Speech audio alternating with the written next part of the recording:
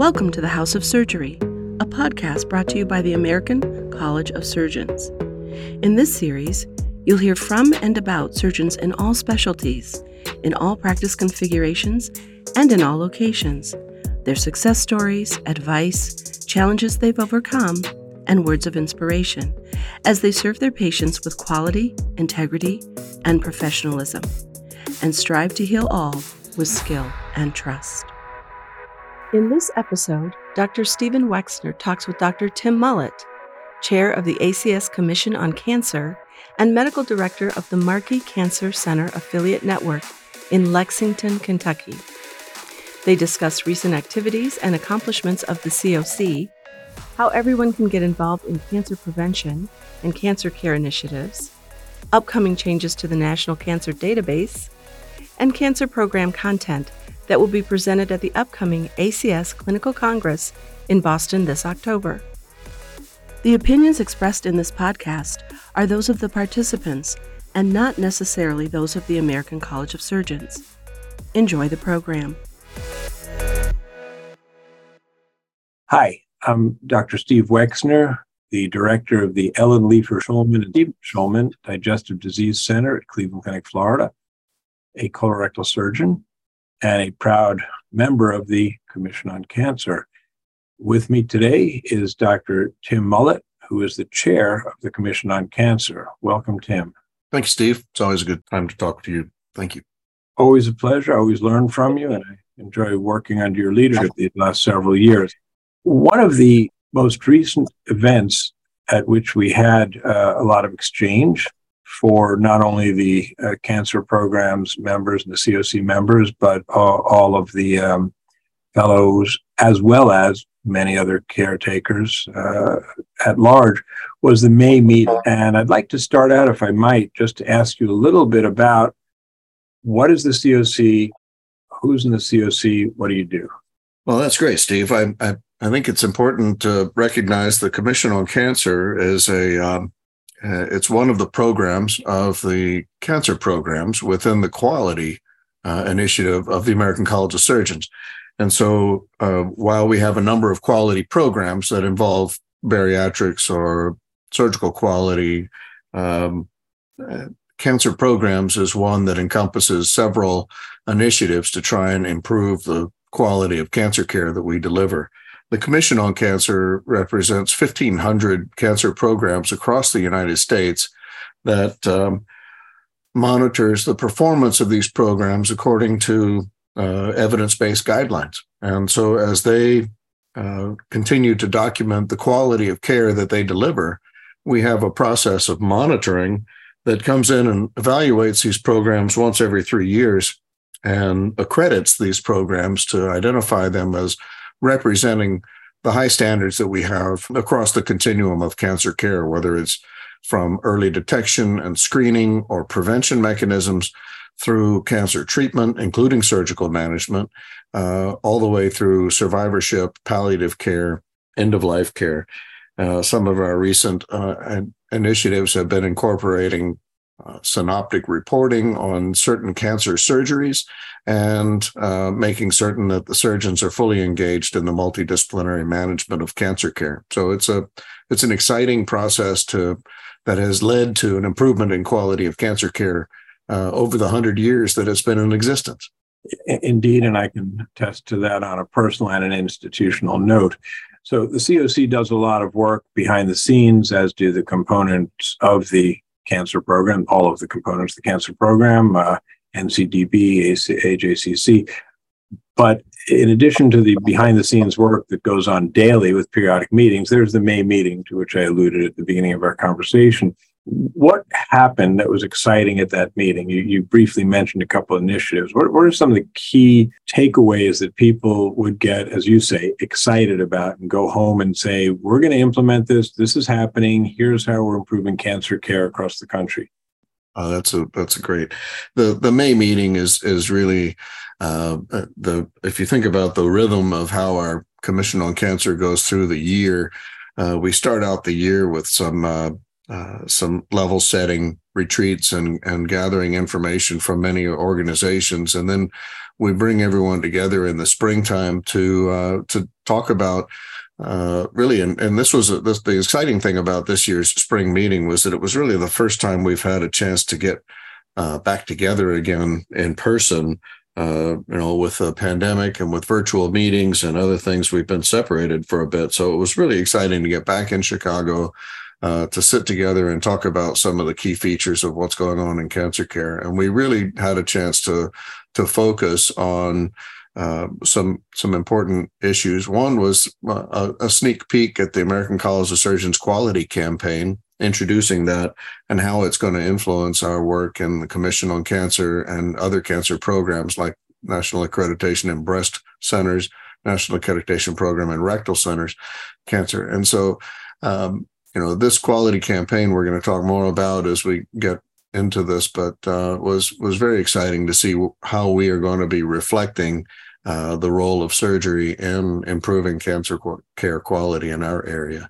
We also talked about some of the new evaluation and evolution of our COC standards.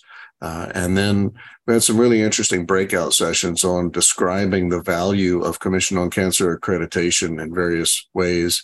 And then finally, we had interesting time to talk about the importance of equity in cancer care and understanding that we need to really work to identify those patients that may be disadvantaged through access or through other social drivers of health that may be decreasing their ability to get quality cancer care, whether it's rural cancer programs or smaller cancer programs, people of color, and people of low socioeconomic status or lower educational attainment. These issues have a big influence on how patients receive their care. And so we wanted to know from our members of the Commission on Cancer who gathered in May, how we might be able to drive these issues into our standards so that we can better access cancer quality cancer care for everybody. What were some of the answers? What were some of the ideas that came out in these breakout sessions for how to indeed that problem?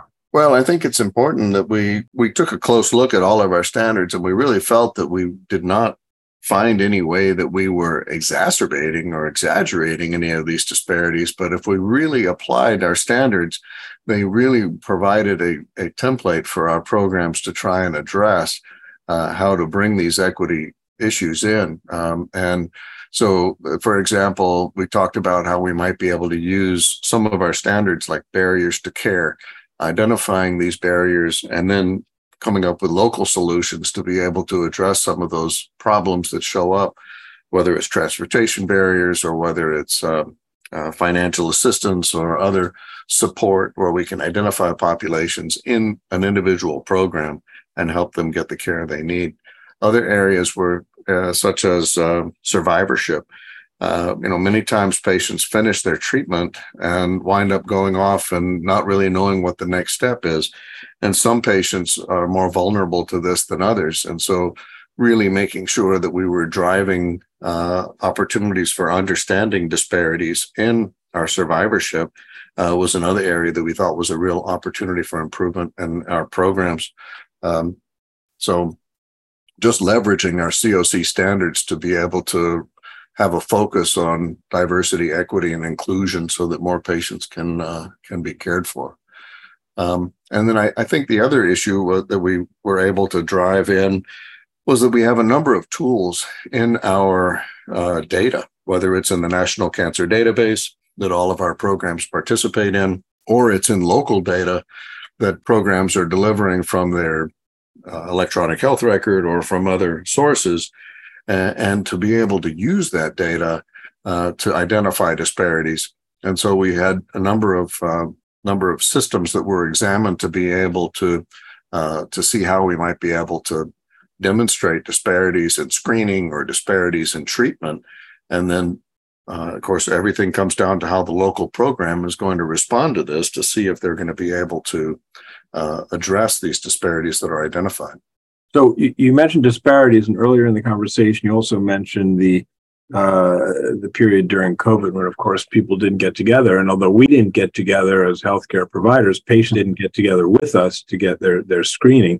Was that also a topic in May? And we have any answers or proposed solutions there to kind of make up that gap? Kind of a two-part question. Number one, is the DEI problem exacerbated? Was it exacerbated during COVID, right? In other words, was there a bigger gap in disadvantaged populations or underrepresented minority populations versus other groups? And then how are we looking to fix it? Well, I think what we were able to do as the pandemic rolled in 2020, and we began to see concerns raised about, you mentioned screening. And so in 2021, we ran a campaign called Return to Screening, which was directed at all programs to try to increase screening and in those areas where screening is recommended, such as breast and lung and colon cancer. And that had really dropped off with the pandemic because of the limitations to what was perceived as elective procedures like colonoscopy or even CT scanning. And so when we were able to get back, we saw that patients weren't coming. And so we started this Return to Screening initiative and asked programs to measure and improve their ability to screen across the board. And so we were able to see that there was an increase in upwards of 70,000 additional screens performed per month during the course of the study. So it was an exciting result. And so I think we've seen that programs have been able to address disparities by identifying which populations or segments of their service area that they've seen persistence in their decreases in screening. And so it allows programs to really provide resources in areas where they're needed, such as areas of low income or patients that have lower access to healthcare. We've carried that forward with that quality improvement initiative into other areas that we think are important, such as tobacco use. And so we've had two initiatives that have come forward in these national quality improvement programs, where we've had as many as 700 programs across the country participate in these quality improvement initiatives, such as Just Ask, where we try and evaluate the assessment of patients using tobacco in cancer care. And we've seen a significant increase in our ability to evaluate whether patients are at risk for tobacco use during their cancer care. And so the second part of that was a feature called Beyond Ask, where we're going beyond just asking. We're now getting patients assistance to get them into tobacco treatment. And we've seen, we're running that project now, and we're already beginning to see an improvement in programs that are assisting patients that are using tobacco into tobacco treatment programs. And so, I think that's the beauty of weaving the diversity, equity, and inclusion throughout our standards, is that becomes a feature of everything we do, so that how you're evaluating your screening patients has to involve some element of equity. How you're evaluating your patients at risk for tobacco has to involve some element of making sure that you're capturing your entire population, not just privileged segments. Excellent point. And in fact, it kind of brings to mind that the COC is not represented, as some people in other disciplines of surgery may not realize. It's not just surgeons. It's not even just doctors. And maybe just digress for a moment and tell us about the other types of groups who really are patient advocacy groups who can get this message out and help us fix some of these problems. Yeah, that you raise an excellent point, and that's, cancer care is a team sport, and it really involves elements of the community and really awareness about cancer and cancer risk. And so that helps us with increasing the identification of these cancers, ideally decreasing the development of these cancers to begin with. But that may involve community health workers, that may involve community outreach from each of the facilities that are involved in our Commission on Cancer. And then nursing care is fully incorporated in how we evaluate patients with screening, or how we evaluate patients with that are identified to have cancers in various ways. And so we engage our treating providers, whether it's surgery, medical oncology, radiation oncology, tobacco treatment specialists, any of these specialists that are involved in aspects of cancer care.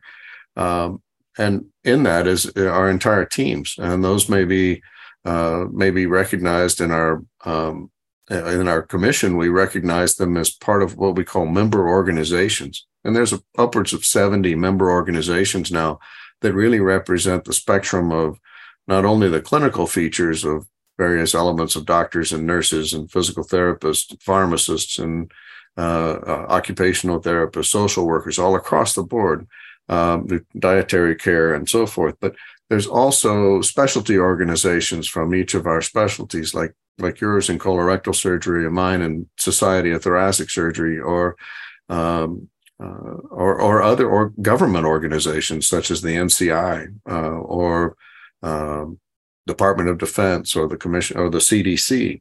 So all of these have aspects of influencing cancer care. And so we want them at the table when we're making decisions about how we're going to drive standards in cancer care. Great. And the purpose of the standards, of course, is evidence-based practice to ultimately improve outcomes, which folds into the quality campaign, which of course makes great sense. Now, these are a lot of exciting initiatives that you've mentioned here, identifying problems, solving problems. How does somebody listening to this podcast who wants to help solve the problem get involved? Well, this is the Commission on Cancer is again part of the cancer programs, and people can become involved through these member organizations. They can be a representative of their member organization, or they can be one of 100 members that represent the American College of Surgeons as fellows of the American College of Surgeons. So our membership of the COC is approaching half of them are surgeons, and half are represented by folks that are from these other member organizations. So it's a very diverse group.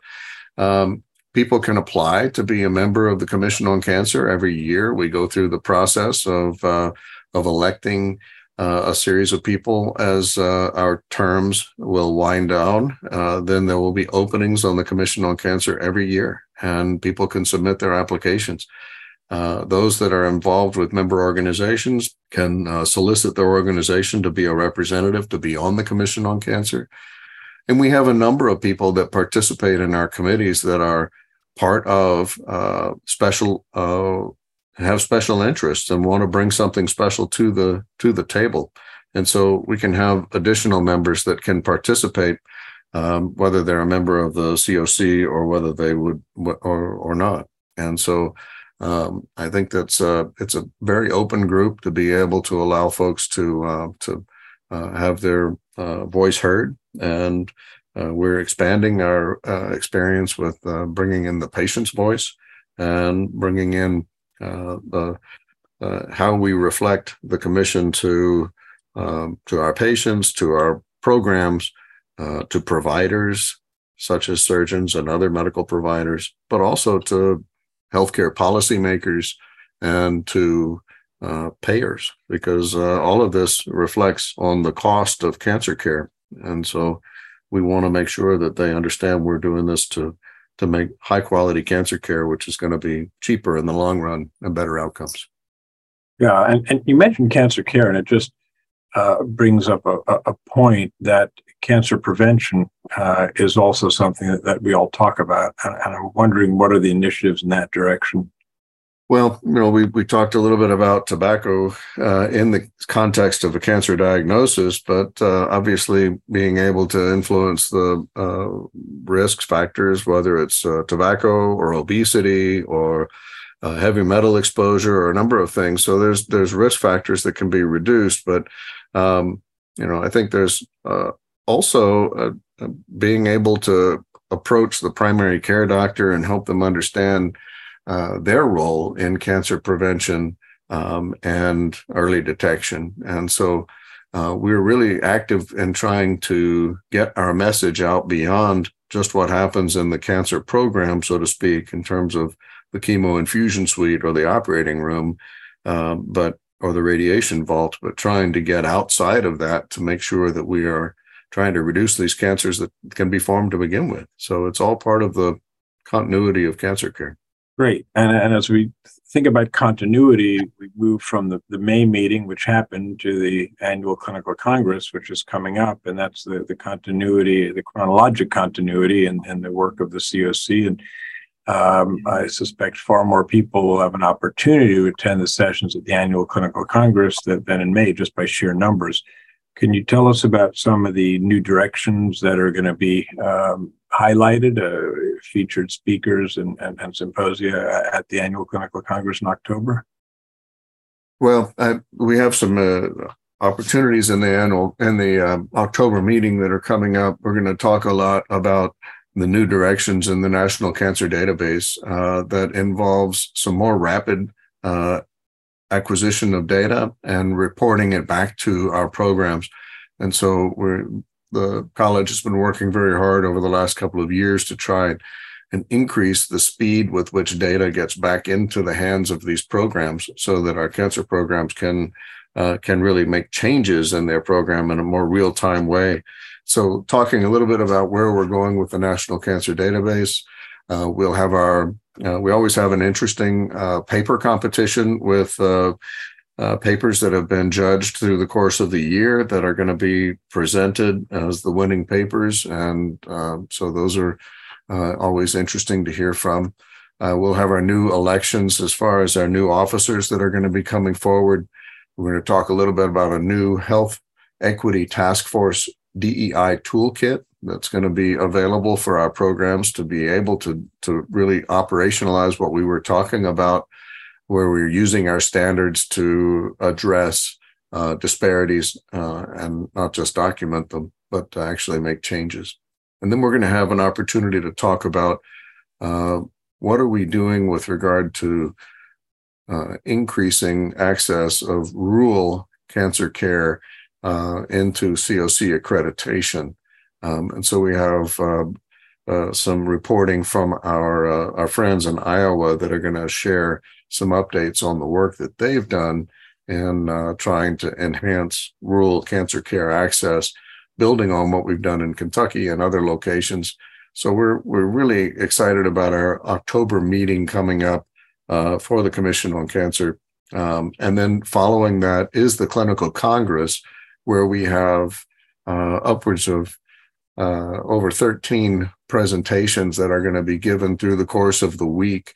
And so we really are blessed to have a real presence in the Clinical Congress. And so we're looking forward to that. We encourage everyone to come to our COC lecture on Wednesday, but also to look for those cancer program sponsored initiatives that are peppered throughout the Clinical Congress. Tim, you certainly whet my appetite for the meeting. I know I'll be there on the Sunday. I always look forward to hearing the great papers that are presented, seeing and congratulating the new fellows who are elected to represent the college. But you've certainly also piqued my interest for the Wednesday COC lecture, which is always a landmark lecture. It's always one of the high points of the annual Clinical Congress. Can you give us a glimpse into what to expect this year?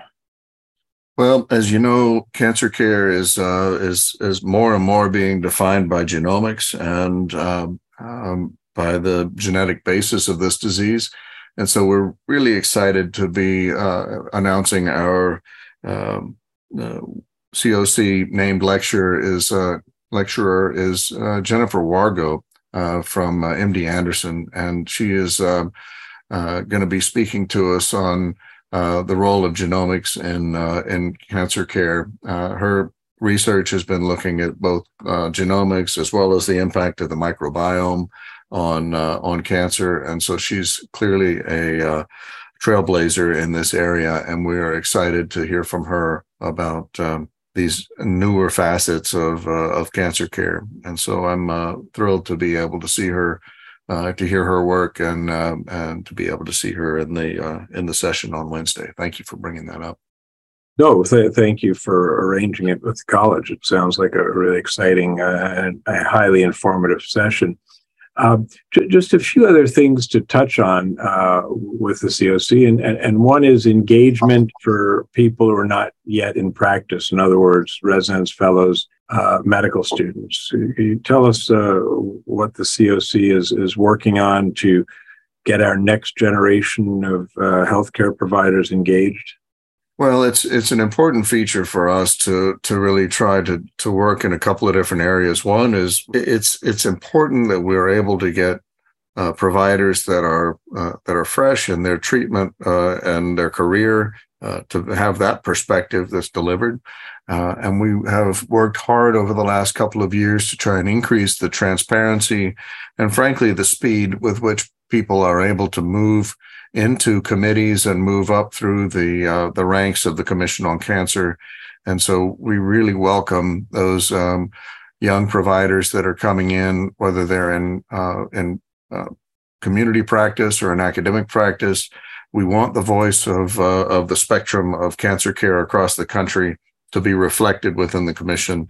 And we've also made an effort to bring in more people in our committees and in our task force groups that are not just physicians and certainly not just academicians, but making certain that we are bringing in the voice of community providers, of tumor registrars, of nurses, and other folks that are engaged in cancer care to make sure that we have the appropriate representation in our standards and our quality improvement initiatives and in our efforts as we go forward in the COC. As far as young members, such as residents or students, certainly many of our sessions are open sessions, and we would encourage their participation in our meetings in the Congress. If they're there, it would be easy for them to be able to come and participate. The paper competition is based on resident participation, so we're excited to be able to have them participate that way. And frankly, we encourage the evaluation of our data through the National Cancer Database and using that data to generate more papers that can help us increase the evidence that we use for our grants or for our clinical decision making. So I think that when we would hope that our members would be bringing the younger residents and students along with them as they are engaging in whether it's research questions or whether it's helping in the cancer committee or understanding the work of the Commission on Cancer and their cancer committee and their local programs.